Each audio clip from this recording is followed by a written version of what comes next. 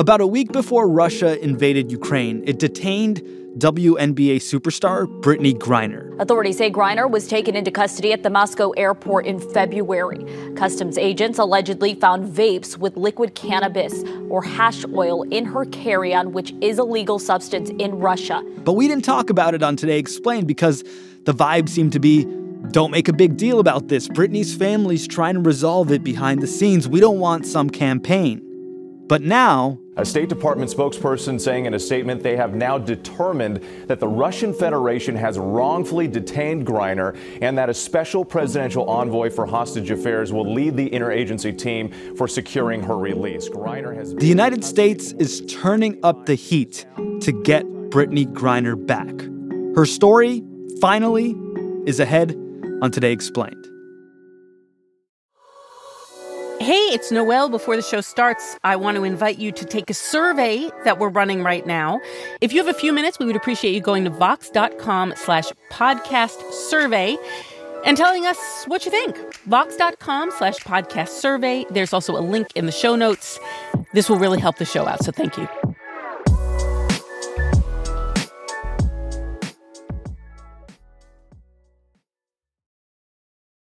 Apple Card is the perfect cashback rewards credit card. You earn up to 3% daily cash on every purchase every day. That's 3% on your favorite products at Apple, 2% on all other Apple Card with Apple Pay purchases, and 1% on anything you buy with your titanium Apple Card or virtual card number. Visit apple.co/card calculator to see how much you can earn. Apple Card issued by Goldman Sachs Bank USA, Salt Lake City branch, subject to credit approval, terms apply.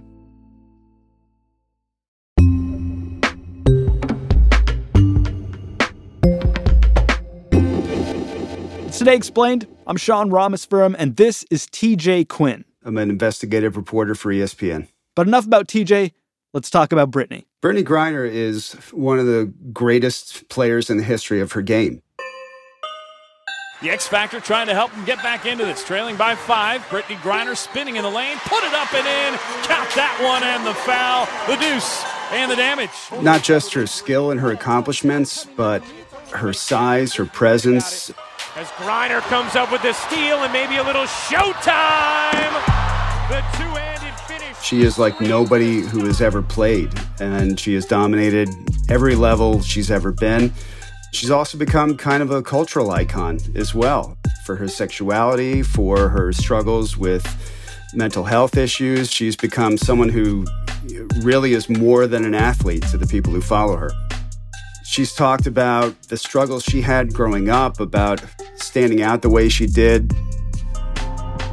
Always bigger, deeper voice, flat chest, big feet. And I remember this, I forgot the girl's name, but she came up to me and she was with her friend. She was like, look, she's not a girl. And she literally grabbed my chest and patted me like that. I was like, look, I was so embarrassed. I mean, one thing about her is there's never been a room that she's walked into where she was not the absolute center of attention. She's 6'9", so her whole life has been people staring at her, sort of picking her apart. And she has talked about the anger and frustration that built up and what a release basketball became for her. She was the best high school player in the country. She signed with Baylor, won a national title there, All-American, the number 1 overall draft pick in the WNBA when she went professional, perennial all-star. I mean, what stands out is her size, and she plays a sort of physical, dominant game, both defensively and offensively, that stand out. But she dunks in games, which is not common in the WNBA. Oh, Griner just rolled perfectly, slam dunk, Brittney Griner. You watch her, and it's just a skill in her game that's beyond just the sheer size she has. So it's fair to say that she's one of the best players in the WNBA. One of the best players in basketball history. What is one of the best players in basketball history doing in Russia? The women who play in the WNBA, which is the highest level of basketball played in that sport, can only make a few $100,000 at the most. There's a hard salary cap for what they can make. There are limited marketing opportunities for women who play professional basketball.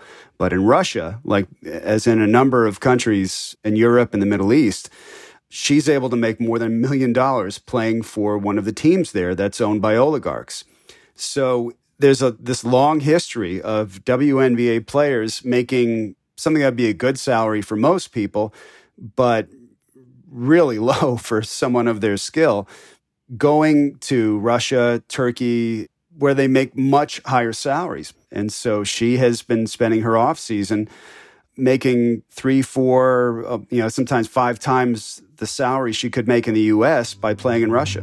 I didn't become aware of it until like my junior, senior year in college. And I started to realize that the WNBA doesn't make as much money as people assume or as much as we assume. I didn't know coming in as a rookie was only going to make $40,000. By the way, it's not just the money. It's the way they were treated over there. I mean, they get the full treatment. They get private jets. Every need is attended to. You feel less like an employee and more like a star. And you could see why that would be attractive. So it sounds like there hasn't been any question about safety concerns. I don't recall anybody really raising safety concerns. And I think one reason is when you are going over there under the protection of an oligarch, it is the equivalent of walking into a neighborhood when the local crime boss says, so-and-so is okay. No one's going to touch you. And that really is how the oligarch system works in Russia. So let's talk about how Brittney Griner ends up being detained in Russia. Where does that story start? That starts February 17th when she flew over there, as she has many times, and landed at the airport outside of Moscow. You watch in the video that customs officials released, and she's just going through the baggage check like normal, and then she gets pulled out of the line. What happens after that is in dispute. Authorities say Griner was taken into custody at the Moscow airport in February.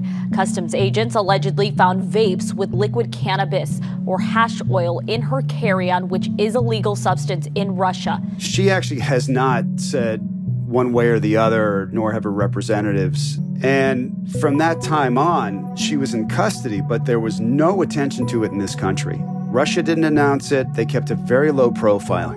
Her representatives were almost immediately in contact with the U.S. State Department. And the advice that the State Department gave them was, look, you need to keep a low profile right now. There are 2 directions this can go.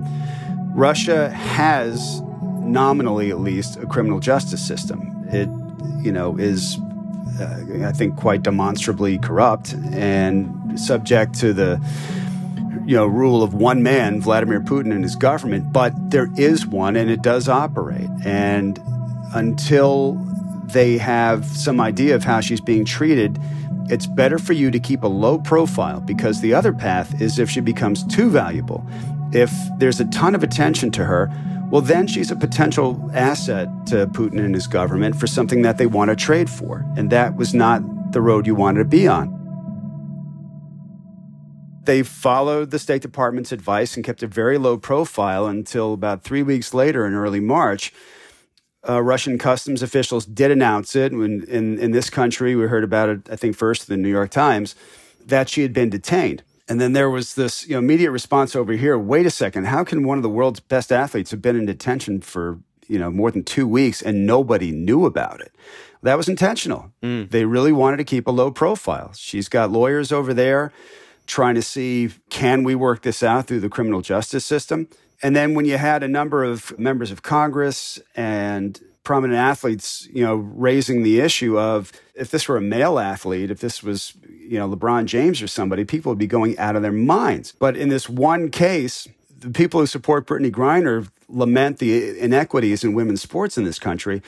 But here's where it worked to their advantage, because they felt like, okay, let's keep quiet as long as we can, see if we can work this out. Because if she becomes essentially a hostage to Putin, then you're in a whole new world.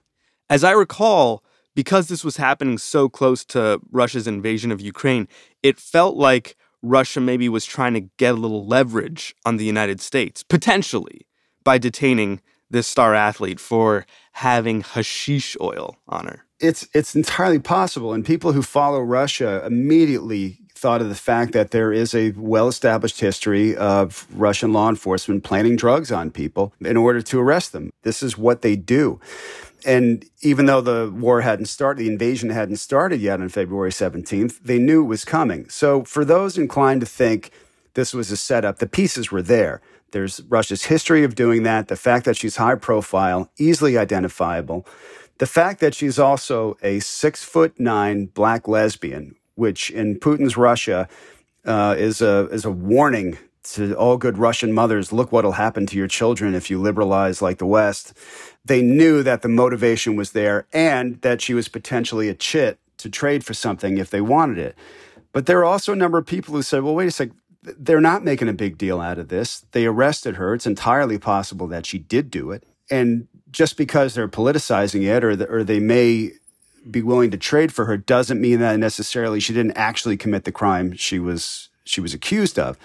Who knows? But what's become clear to the U.S. government at some point is that Russia's open for business and that they don't need to wait a year for her to go to trial. You can hold someone pretrial detention for a year over there.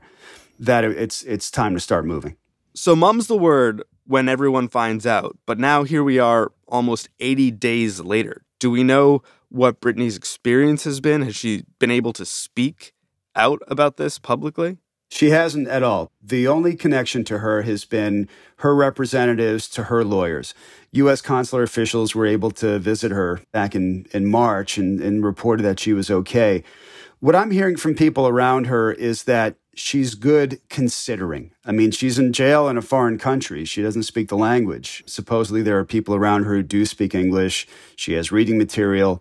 You know, there were reports that it was tough to find a bed to fit her, which would make sense. She is 6'9", and that she's doing okay considering. But there's no way to independently verify that. It's tough. BG is us. We are BG. You know, that could have been us. We're really most concerned about her health and safety, especially her mental health. We want her home.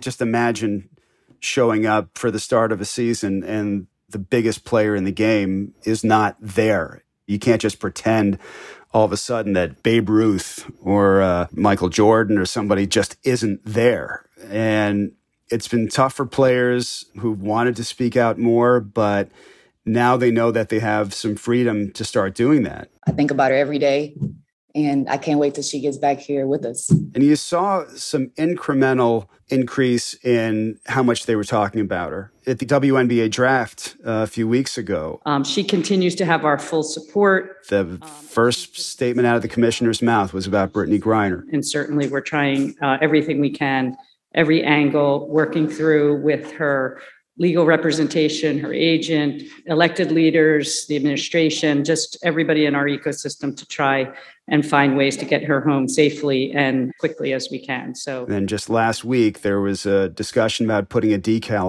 on the floor of games. The WNBA is honoring Griner with floor decals of her initials, BG, and the number 42 in all of its arenas. And these are all deliberate. It's all strategic to slowly start to ramp up the amount of attention that her case is getting.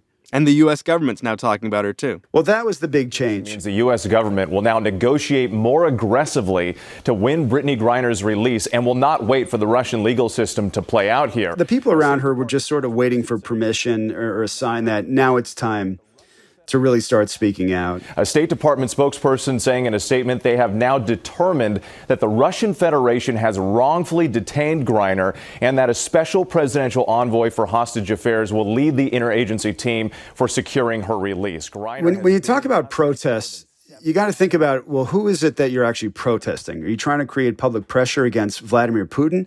Because that's probably not going to work. This is somebody who launched an invasion, united much of the world against him, has been hit with the biggest sanctions in geopolitical history, and that didn't change him. So it seems unlikely that a hashtag is going to influence what he does. The real pressure that they want to create is with the U.S. government to try to force the White House and the State Department to make her a priority, to cut a deal and get her home. And that's where you see some tension.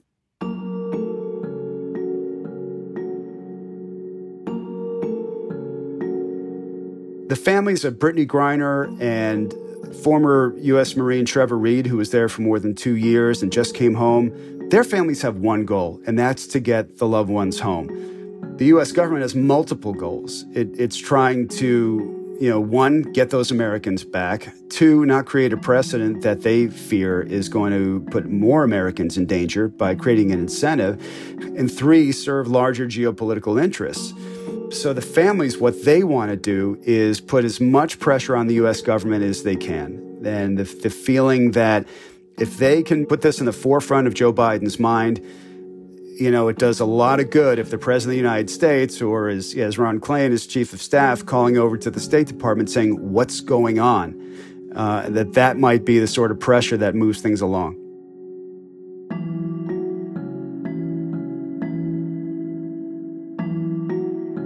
More with TJ Quinn from ESPN in a minute on Today Explained.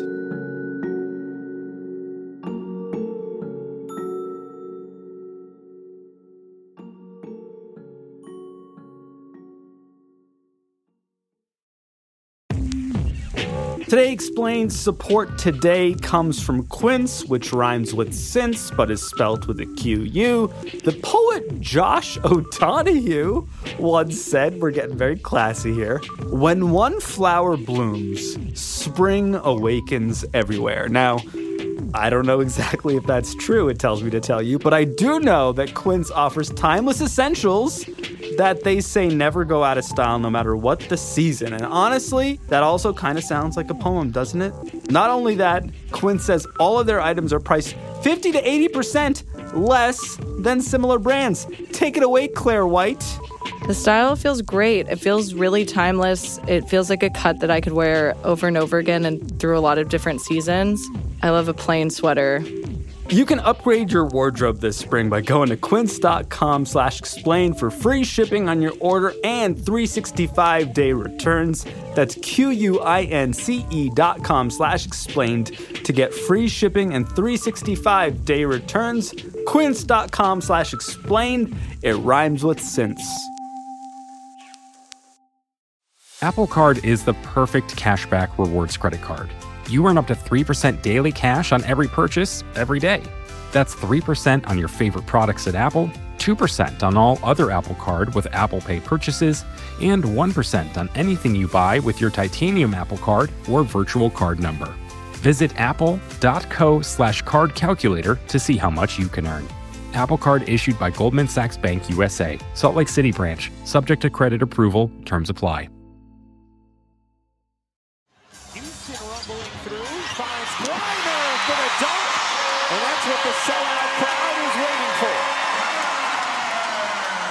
Today Explained, we're back with ESPN investigative journalist TJ Quinn. And TJ, you've spent the past 2 months following this Brittney Griner story, but you just mentioned the Trevor Reed story. Former U.S. Marine Trevor Reed is back in Texas tonight after his surprise release from a Russian prison camp, part of a secretive high-level prisoner swap. Tell us why that story is so important to Brittney's story. Trevor Reed is crucial to her story. He was former U.S. Marine who had actually worked in President Obama's detail in the White House. His family said that he was over there learning Russian and visiting his girlfriend. And Reed was arrested after a drunken night when, officials say that he hit a cop. And Paul Whelan was accused of espionage. Whelan now asking his brother, why was I left behind? Why hasn't more been done to secure my release? Whelan is a corporate security director for a company out of Michigan that does business in Russia. And the U.S. government followed pretty much a similar path of just watching what happened with their cases, not really reacting. They got through their trial. Independent observers watched this and determined this is ludicrous. These charges are ridiculous. And so at that point, once they were convicted, the U.S. government started saying they're both wrongfully detained. Trevor Reed started to get sick. His parents believe that he contracted tuberculosis over there and it was untreated. He looked horrible. He looked like he could hardly walk. He looked like he'd been walking shackled. In fact, when we both saw that video this morning, first time we started crying. And you saw a real split in strategy. Paul Whelan's family has been fairly low-key about it, but Trevor Reed's parents, both of their own volition and through advice they got, were really pushing hard, saying, we need attention on him. Our son is over there maybe dying in a Russian prison with this terrible care. Finally, just last week, a deal was cut where He was sent home in exchange for a Russian pilot who had been convicted in this country of trafficking. Pretty much a straight trade. And there was immediate reaction of, well, why can't you get all of them out? What about Paul Whelan? His family was very upset. And the number of people I've spoken to at the State Department said, look, here's what's different about Trevor Reed's case. One, his health. There was an emergency. They had to get him out. But they also really kind of flinched at the idea that it was the public campaign of the Reeds that got him out. The people you talk to in state say, hey, look, we've got as much motivation as anybody. Maybe not their families, but we have all the motivation we need to get them out of there, just personally, politically, ethically. The president is focused on that, and we would say to him, we are going to continue to do everything possible to bring you home. And there's frustration from them that there's not more public trust in what they do. And that is the real conundrum for a lot of these families and for the State Department. And I've talked to people around Brittney Griner about this. Essentially, what they're doing is asking an unbelievably skeptical public to accept that institutions are operating the way they should, and the people who run them are acting competently and in good faith. We are just not built to think that anymore, not in this culture and society. So, the people around Brittney that I talked to kept saying, look, no, we have faith in the people who are doing this. We think that they're really doing their best. But they also started to get impatient. And once Trevor Reed came home, that was a big deal to people around Brittney Griner because they recognized, okay, maybe Brittney's case is different, but it means that there is an open channel. You've got two hostile governments that aren't quite at war with each other, but the U.S. is certainly supporting Ukraine. And just the fact that they were able to strike a deal for him gave them a bit of optimism they didn't have before.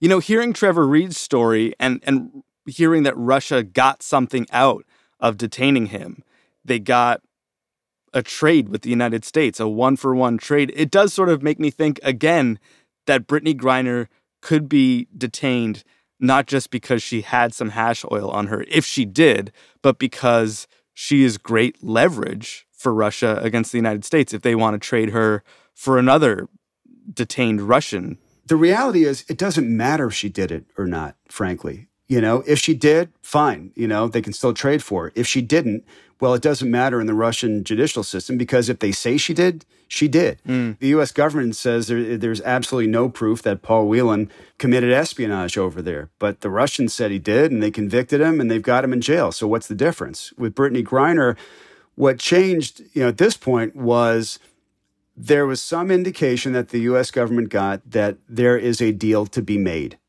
And once that happens, it really doesn't matter, whether she actually did what they accused her of. And even if she did go over there with vape cartridges and violate Russian law, they still want to try to get her out. So it becomes all about a negotiation. And the sign that was really promising to Brittney Griner's supporters it wasn't just that the U.S. government reclassified her as being wrongfully detained. It's that former U.S. Ambassador Bill Richardson, who has worked for years with his organization privately to negotiate for hostages around the world. They got involved. I think this is a good sign. The Russians actually made this deal right now. Maybe they're sending a signal. Maybe they're ready to talk. I'm not sure. I don't think so. But I think it's good news for Brittney and for Paul Whelan. And I'm going to do everything I can to get them out. They were deeply involved in Trevor Reed's case. They're allowed to do things that the U.S. government is not. The government is restrained by U.S. law about what kind of negotiations they can have, who they can talk to, involving third parties in some sort of trade. Bill Richardson, as a private citizen, is not restricted from that. But we still have no idea when she might be released. Absolutely none. Has this shaken the faith of other WNBA players that they can, spend the offseason playing in Russia for more money? Is this basically the end of that phenomena? Well, it seems clear that nobody's going back to Russia. One, just, the state of the world. But if somehow there was some resolution and there was something like a normal, stable government over there without Vladimir Putin in power, would it happen? It's really hard to say because you just can't imagine that. All you know is that for the time being, Russia's completely off limits. But there also really needs to be a conversation about who people are getting into business with. The NBA had an owner of a team that was a Russian oligarch. In the English Premier League, there are football teams that, are owned by oligarchs or, oil money from the Middle East. When you go into business with an oligarch, or if you're a player who goes to get a paycheck from an oligarch, these are not plucky business people who started a lemonade stand and built it into something. No, they're part of a criminal enterprise, and that's who you're getting into business with. So beyond Russia, there is a larger question to be had in the sports world about who are you going to let into the fold.